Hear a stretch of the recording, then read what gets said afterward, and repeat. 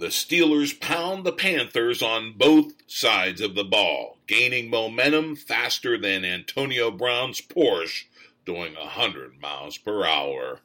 Welcome to the Steelers Update from Pennlive, where we keep track of all things Steelers so you don't have to. This is John Lucy reporting from the partying town of Pittsburgh in wake of the Steelers' Thursday night victory by a wide margin over those Carolina Panthers. So who is zooming who? We know speedy wide receiver Antonio Brown was zooming on a Pittsburgh street doing 100 miles per hour in his Porsche, netting him a big fine for reckless driving. But it was really the Steelers zooming the Panthers at Heinz Field to the tune of 52-21 in a record-setting win, establishing Pittsburgh as a major power in this year's NFL. Big Ben was nearly flawless, throwing 5 touchdowns to 5 separate receivers. He even made for a nice scramble, sliding at just the right time, but a Panthers player took a cheap shot to his head, igniting Ben's offensive line in rage and seeing the player, Ed Reed, unceremoniously ejected from the contest. That was the biggest thing that passed for drama in this one. It was a laugher.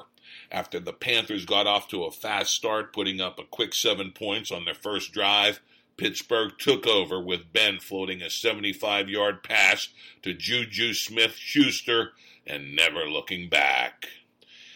It wasn't just the offense. The defense was getting plenty of pressure on Superman Cam Newton, who was failed by the Steelers' kryptonite. And when it looked like Cam might be sacked in the end zone by our on-rushing T.J. Watt, Newton threw it up in desperation, and the errant pass landed in the welcoming arms of Vince Williams, who returned it for another early touchdown. The points piled up in quick succession thereafter. This one becomes such a laugher, even much maligned cornerback Artie Burns got into the game. But of course, Artie being Artie, he spoiled his return to the defense after being banished for 2 straight games. He promptly gave up a bad pass interference penalty in the end zone, setting up the Panthers for a late score that put a little lipstick on this pig for Carolina. How many records were set in this one? Well, let us count the ways. Ben Roethlisberger practically wrote a new page in the record books all by himself. He had 22 completions for 328 passing yards and 5 touchdowns. With that, Ben is the first player with multiple games, 2, with a perfect passer rating and 5+ pass TDs in the Super Bowl era. It's his 6th game with 5+ pass TDs, tied for the 3rd most since 1950.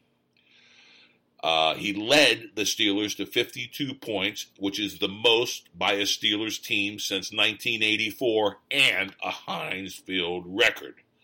Best of all, Big Ben has been sacked just 4 times in the last 6 games.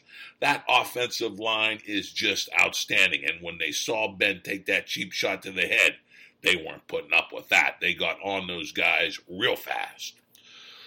The Steelers, of course, are ready for prime time, and when they are under the lights, they shine. They are 25-8 in regular season home prime time games at Heinz Field. That is the 2nd best record in the NFL in the regular season home prime time games since Heinz Field opened in 2001. Seattle has the slight edge with 21 wins and 6 losses. Pittsburgh right behind at 25-8. New England 27-9. Baltimore is 18-6, and Green Bay is 26-10. So there you go. But hey, this wasn't about records or any one game. This is about a team, a Pittsburgh Steelers team that can go very, very deep in the playoffs. And if the Steelers play their cards right, this year could be the year they finally knock off the New England Patriots in a mid-December game at Heinz Field and set themselves up for home field advantage to host the AFC Championship game. That, of course, is the easiest route to the Super Bowl. And it's all right there in front of these Steelers who are surging. They have a nice long rest before they head south to an always troublesome Jacksonville Jaguars team. Remember, the Jags beat the Steelers twice last year, and they bedeviled Big Ben Roethlisberger with a plethora of picks. But that was last year. This year, the Jags are a shadow of themselves, and the Steelers are much more competent on defense for sure, and Ben is playing careful with the football. In other words, I like my chances with Big Ben and the boys, and with that defense getting after the quarterback and becoming a ball-hawking turnover unit, this is looking more and more like a complete team.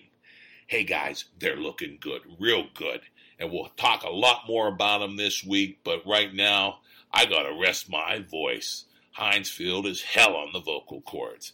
So there's your Steelers update for now. Come back daily for the latest on the black and gold.